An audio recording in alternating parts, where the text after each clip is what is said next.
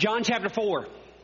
Really, really interesting story. Lots and lots of details there. And as I read through it and I worked through it and I tried to figure out what it was that we'd talk about, where it was that we would go, I kept being struck by this odd detail in the story.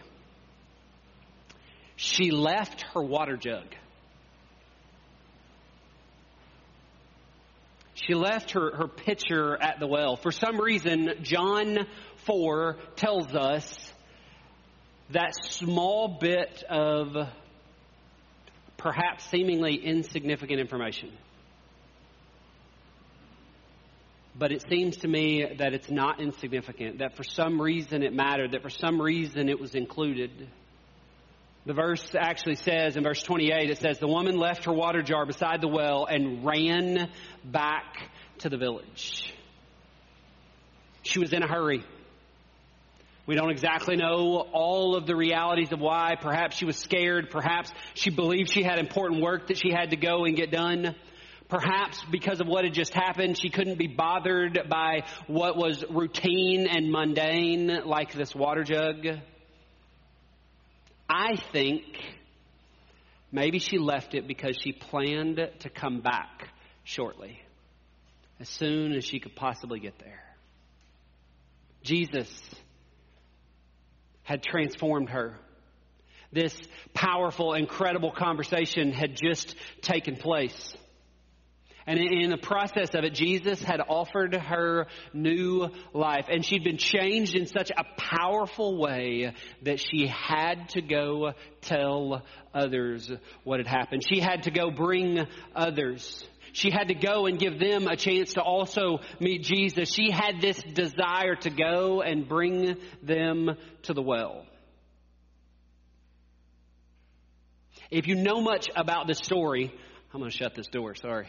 It will distract me the entire time I'm up here if I don't. We know that this woman's life was a mess. She was scandalous.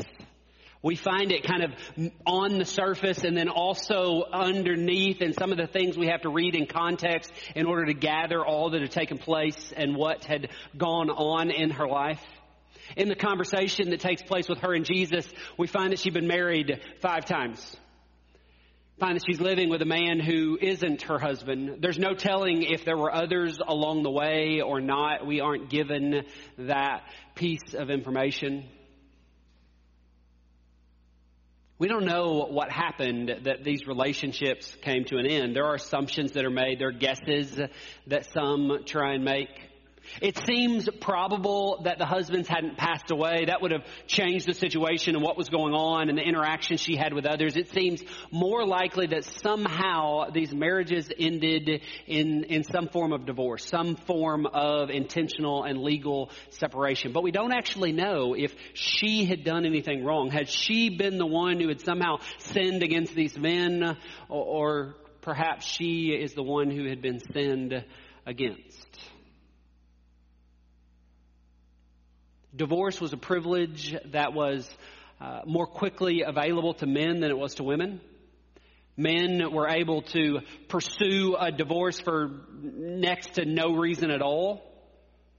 For women, it didn't work exactly the same way. So although it's probably likely that these men in her life had made the decision, we don't know why or what had happened. We do know that culturally, even though it was a man who could decide such a thing, she would have been the one who was looked down upon because of these situations. She would have been the one who received criticism. She would have been the one who received scorn from her community because she couldn't stay in a relationship. She is the one who would have been shamed for it. She's the one who would have been called all kinds of names. Harlot is one of the ones that I feel like is repeatable in this room. There's no doubt there were others. And although we can't assume blame, we can't assume exactly what's happened or why or what's gone on or whose fault any of this was, I think it is fair to assume that this woman had walked through significant emotional trauma. Failed marriage after failed marriage. broken relationship after broken relationship had likely damaged her self-image significantly. And clearly, it had ruined her public image. That's why she was at the well all by herself. That's why she was at the well in the middle of the day. Collecting water was a responsibility that was typically the woman's responsibility. The woman in the home was usually responsible for going and collecting water wherever they could. In this village, they had this well that they knew as Jacob's well, and they would go and they would get it there. However, women would typically go to gather water in groups. They would go in groups because it offered them protection in case other things were to take place. They also would go in groups because it was a great communal opportunity. This was an incredible time for them to swap stories about whatever it is that women swap stories about when they go to the bathroom in groups today. That this was the moment when that took place for them, that they would share, that they would go back and forth, that they would talk about what was happening. But they also typically went in the cool of the day. They either went really early in the morning or they went late in the day in order to stay away from the scorching noonday heat. But the story tells us that this woman went alone. And that this woman went right about noon, the hottest point of the day, the time when she knew that no one else would be there. The time that she knew that if she went, she wouldn't have to see the faces that they made at her. She wouldn't have to hear the comments. She wouldn't have to face any of the looks or the comments or the frustrations or the shame that she saw over and over and over again. So she went alone, and she went when no one would be there. But John 4 says someone was there. When she got to the well, there was a stranger at the well. And this stranger was a man. He looked tired and hungry. And she wondered, why in the world is he here in the middle of the day? No one does that. No one except for her, obviously. But no one comes to the well in the middle of the day. What is he thinking? What is he doing? Why is he here? She wouldn't have spoken to him. She wouldn't have started a conversation or initiated anything. She probably wouldn't have even said hello. She wouldn't have looked at him even in any kind of noticeable way. Like she might have caught him out of the corner of her eye enough to see these things, that he looked tired, that he looked like he'd been traveling. But she wouldn't have made contact. She wouldn't have glanced in that direction in a way that would allow him to know that he had been seen or that she had seen him. She'd had enough trouble with men. There's no way she was going to stir up any more of them. So she went about doing the task that she did each and every time she came to the well. She came to draw water. So she went to get her water. She was going to get her water. She was going to go home and pretend that this man wasn't even there, wasn't even gathered there. And then the stranger asked her for a drink. This was not supposed to happen. Nowhere in her framework, nowhere in her expectations, nowhere in the expectations of anyone that would have heard or read this story originally. This was not supposed to take place. We get a hint at the oddity of it in verse 9 when it says, the woman was surprised, for Jews refused to have anything to do with Samaritans. She said to Jesus, "You're a Jew, and I'm a Samaritan woman. Why are you asking me for a drink?" Now, the reality is the passage probably stretches just a bit. Jews didn't limit all interaction with Samaritans. It wasn't that they had absolutely no interaction. If that was the case, then the disciples wouldn't have gone into a Samaritan village to buy food. Obviously, a business transaction was about to take place. There was some interaction, but they limited it intentionally. The Samaritan people and the Jewish people were kind of like distant cousins of a sort. But they both thought the other was the backwards cousin in the family. So they did their best just to stay away from one another. It was safer that way. Things worked better that way. They didn't have to inappropriately interact in that way. But if they did have to interact, there were rules with regards to what they would and what they wouldn't do, what could and what couldn't happen. They could never intermarry. Absolutely not. They wouldn't have been friends with one another. They wouldn't have had this kind of ongoing connection or relationship. They would have never worshiped in the same place. Never worshiped together. And then an important thing to know because of this passage, there's also no way they would have shared eating utensils or drinking vessels. Both would have believed that the other somehow contaminated it. So there's no way that they would have shared this together. This is why she was shocked at the question. How could he ask such a thing? How could he ask to share her water jug? How could he speak to her? None of that was supposed to take place. Another important note. Again, you'd have known it contextually if you looked at it, but we might miss it here. A devout Jewish man would have never allowed himself to be alone with a woman. No way it would have happened. There was way too much risk in him being alone with a woman. Risk of impurity. Risk of gossip. Risk of being drawn into immorality. We won't even talk about the idea that somehow that would have all been seen as the woman's fault, not the man's fault, but that's another story for another time.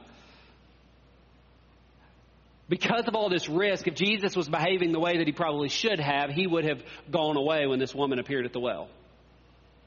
Or else she would have seen him and not been willing to come because of the criticism she would have received. We know that this is out of place because we're told that the disciples, when they got there, they were shocked by it. They had questions. What's going on? Why is this taking place? How is this happening this way? But I don't want to go there quite yet. Hold on. We're getting there. Because before they return, before the disciples get there, before they get shocked by what's happening, we watch this very fascinating conversation take place. This very inappropriate and fascinating conversation between Jesus and this woman, between Jesus and a Samaritan. We watch as they talk about water. They talk about religion. They talk about her life a little bit. Jesus asked her for a drink of water. This interesting interaction that we read takes place. And then he actually offers her water. He offers her what he called living water. An interesting term. You and I tend to read it immediately as this spiritual thing because that's the bias, that's the expectation we had. But for her, the first thought that came to mind was that living water was moving water.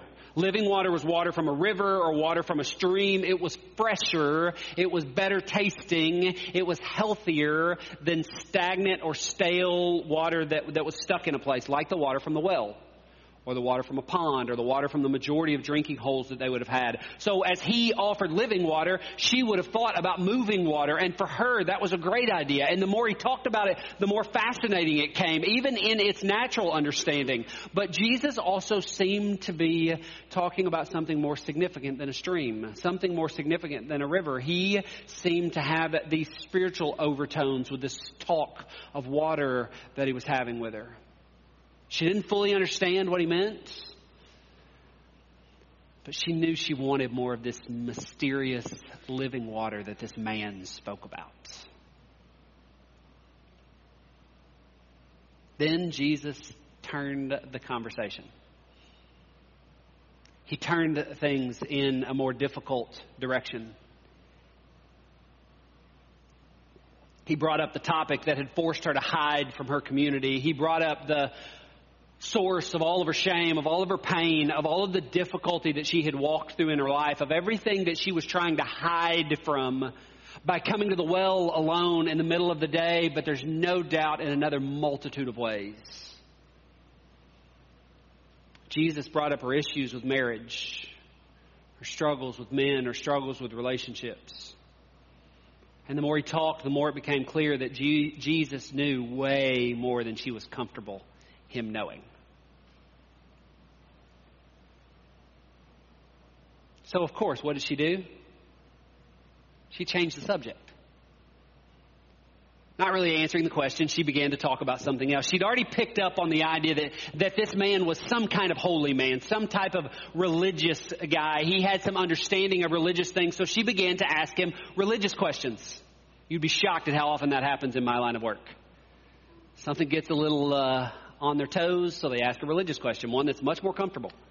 She did the same. She began to move towards religious questions about what was going on and where worship would happen and how it would take place and the idea that a Messiah would one day come.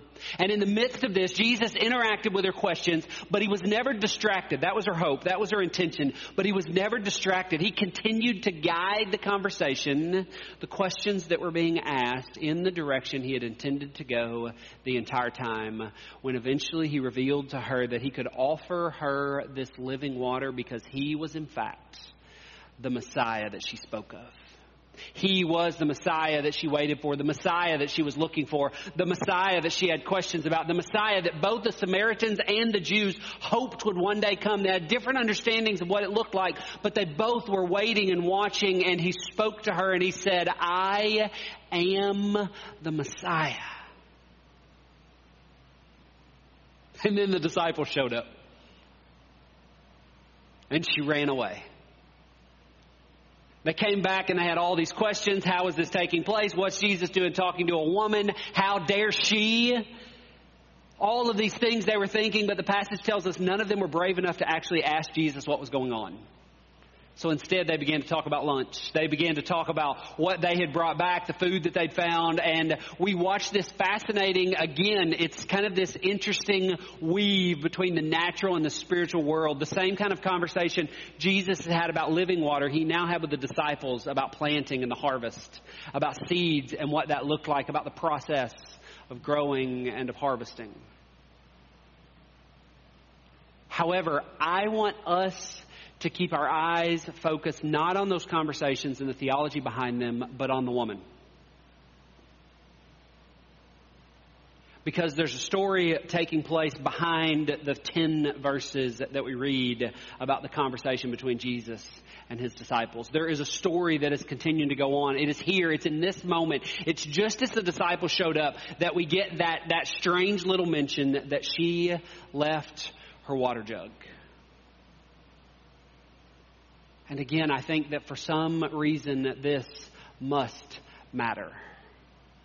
So what is it that happens between us finding out that information and her next appearance on the scene? The next time that she comes into the story. Let me read you the whole section there where it talks about the water jar. Starting in verse 28, it says, the woman left her water jar beside the well and ran back to the village, telling everyone, come and see a man who told me everything I ever did. Could he possibly be the Messiah? Then 10 verses later, this conversation takes place between Jesus and the disciples, and there's something happening behind the scene. Something that we're supposed to be catching out of the corner of our eye, knowing that conversation matters, but there's something going on over here. And 10 verses later, this is what we find. Many Samaritans, verse 39, many Samaritans from the village believed in Jesus because the woman had said, he told me everything I ever did. Personally, I think it's way too easy for us to overlook how magnificent these two verses are. How magnificent this idea of her leaving the jar and then us seeing these people who are moving back towards Jesus, who are believing what Jesus is doing. You see, this woman who had been so damaged by her past, so damaged by her community and the way in which they treated her, that she avoided everyone. After only a few minutes with Jesus, we don't know exactly how long, maybe an hour, possibly less. After this short interaction with Jesus, she had been so overwhelmed by who he was, so overwhelmed by what he had done, so transformed by this interaction that she rushed back to this community that she had spent so much of her life hiding from. Because she had to gather them up and tell them the story about what had just taken place. She had to go and tell them that she had met this man, Jesus, and Jesus knew all of the gory details about her life, all of the difficulties that she'd had, all of the failed relationships, all of the broken marriages. As she told her story, she revealed so much to them. She opened up in so many ways. I'm sure that she confirmed some assumptions and corrected others. She shared with them the scars of her life, the ways in which she had been hurt, and probably the fact that their constant rejection of her had added to that hurt, had added to that pain. She was so changed by the interaction with Jesus that she wanted them to experience the same thing. She wanted them to meet this man. She wanted them to experience this living water that she had just had a taste of. She wanted them to experience this transformation. She wanted them to see what it was like to receive new life. She wanted them to come back to the well with her. In maybe an hour, this woman had been transformed from the harlot to the evangelist. She had been changed. She had been transformed. She was living new life immediately.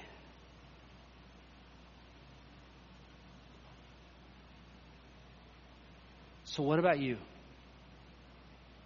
What about me? What about us?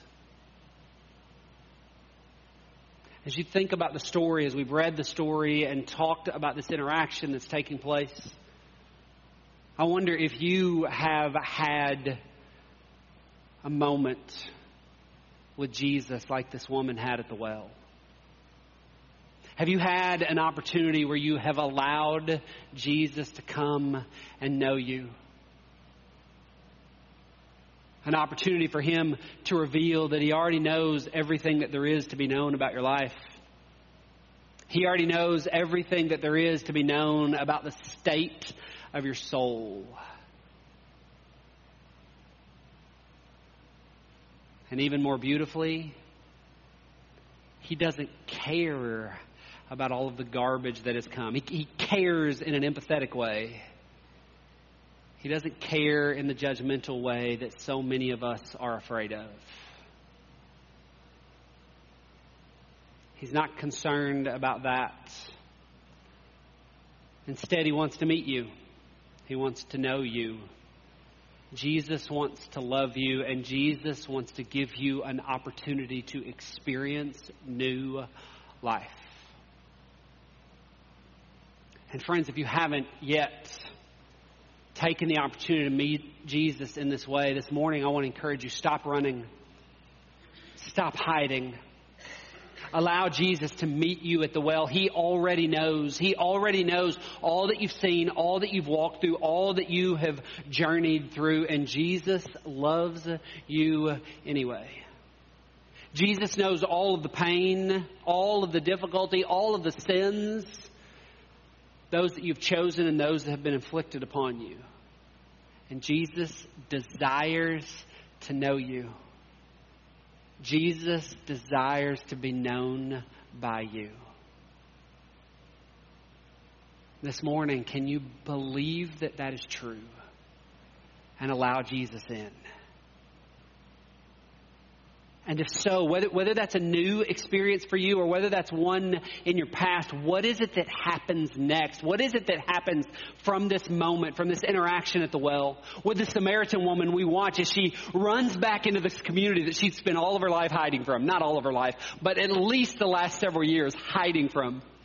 Dodging them so that she didn't have to interact with them. She ran back into them so that she could bring them to Jesus. She ran back in so that she could tell them the story, so that she could tell them her story, so that she could tell them all that she knew of Jesus' story, all that she had come to understand. And this is the piece that is perhaps most spectacular to me. They listened to her. They thought terrible things about this woman less than an hour ago. They wanted nothing to do with her. They believed that if they were around her too much, she would bring damage to them and their own family, perhaps to their marriages and their homes. She would somehow infect their children. But they listened to her. And then they followed her. Whatever she had found, whatever had happened to her, they wanted to experience. Why? What happened in those few moments? Some of it we have to imagine.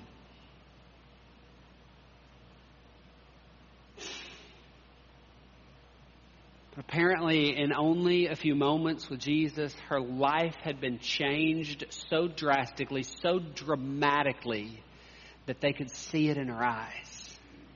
They could hear it in her voice. They could watch it in the way that she interacted with them in ways that she had not only minutes beforehand. This woman had been transformed. This woman had received new life and was choosing to live into this new life immediately.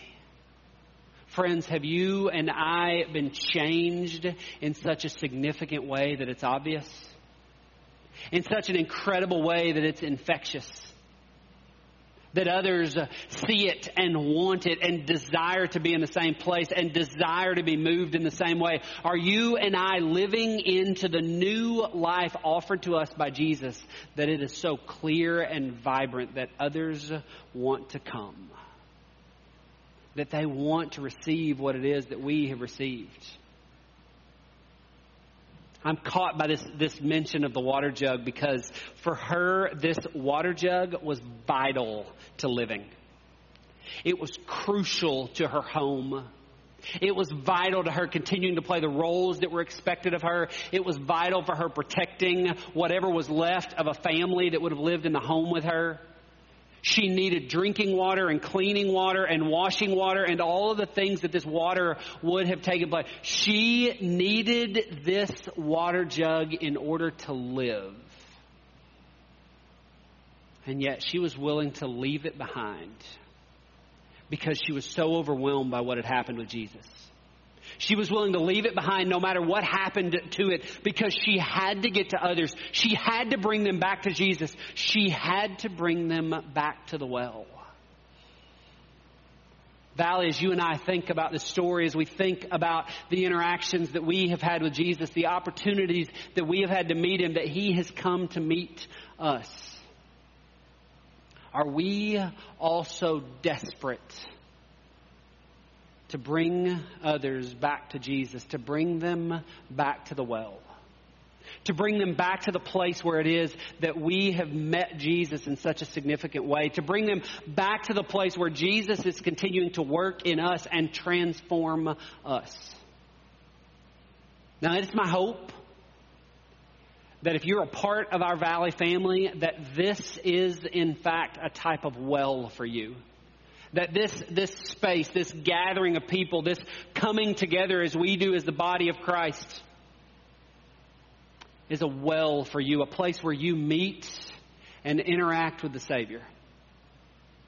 A place where new life is stirred in your soul and it becomes infectious. A place where you are transformed.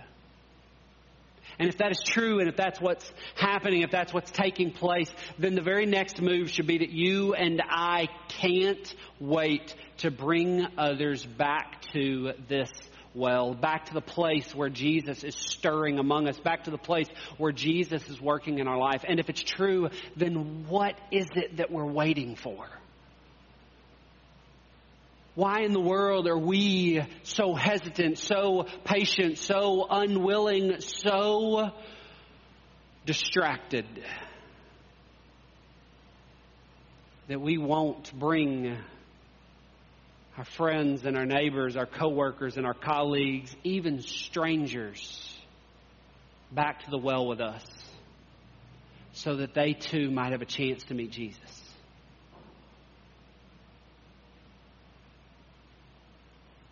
Will you join in the work? Will you leave behind the water jug of your life? The things that are distractions, some of them necessary, but the things that distract us from keeping our eyes clearly on Jesus. Will you leave it behind knowing that soon you will return, that you are coming back as quickly as you can get here, that you can pick it up on the way back through? She didn't leave the jug permanently. She ran to get people and bring it back. And then I suspect, as they all left, taking Jesus back with them to their village, she took her water jar home with her, full of water, ready to go about whatever the day put in front of her, but now changed. because she had in fact experienced the Messiah. She had been with the Savior. She had received new life from Jesus. Friends, will we bring others back to the well that is Valley? The place that Jesus is meeting us and working among us. This is not in my notes, and I've said it before, but you need to hear it again. If not, because Jesus is not stirring for you here, this is not a well of your life of faith, then I beg of you. Are you with me? This is things that the people that are pastors are not supposed to say. Are you with me? If this is not a well, please go away and find one. Because we have failed you. Find your way to the well and meet Jesus there. And be transformed by the new life that He offers. The story ends this way. It all gets wrapped up as this woman has crashed back into her community and she's gathered them up and she's brought them back to the well. And they too have been overwhelmed by what Jesus is doing. This is what verse 42 says. It says, "Then they said to the woman, 'Now we believe. Not just because of what you told us.'" Now again, that implies that they already believed because of what she had told them. Just because of their words, just because of their life, just because of her transformation, they believed that this man was the Messiah. But then it says, "Now we believe not just because of what you told us, but because we have heard Him ourselves. Now we know that He is indeed the Savior of the world." Oh, isn't this our hope? Isn't this our prayer for our community? Isn't this our longing for our family and our friends, for the people who we interact with each and every day? And if so, why are we waiting for them to accidentally trip over the well and meet Jesus there when we have the opportunity to gather them up and bring them back to the well so they can meet Jesus here among us? And have a chance for new life. With us. With Jesus.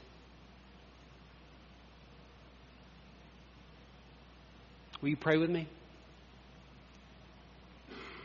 Jesus, today as we come and gather, today as we sing and read Scripture, as we pray together,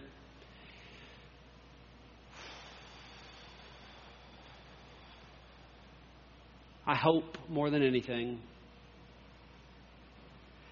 that we as men and women gathered in this place have experienced new life with you. Jesus, it is my prayer that if there are some among us that have not, that today we would experience the living water. The living water that bubbles up and flows out of us, that transforms and changes us, that brings us new and eternal life. Jesus, make that true of our lives today, and then transform us in such significant ways, change us in such powerful ways that we cannot wait to gather others and bring them back to Jesus. Bring them back to the well. Bring them back to the place where they too can receive new life.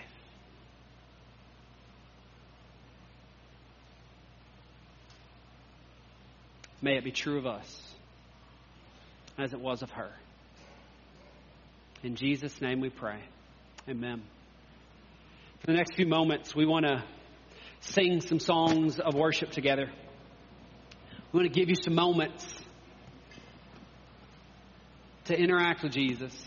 Some moments to interact with the Holy Spirit stirring among us. And we want to invite you to do two things. The first of those is to spend some time simply reflecting. Simply listening to the voice of Christ. Listening to the Holy Spirit stirring in your soul. Listen to what it is that perhaps Jesus is calling you forward into.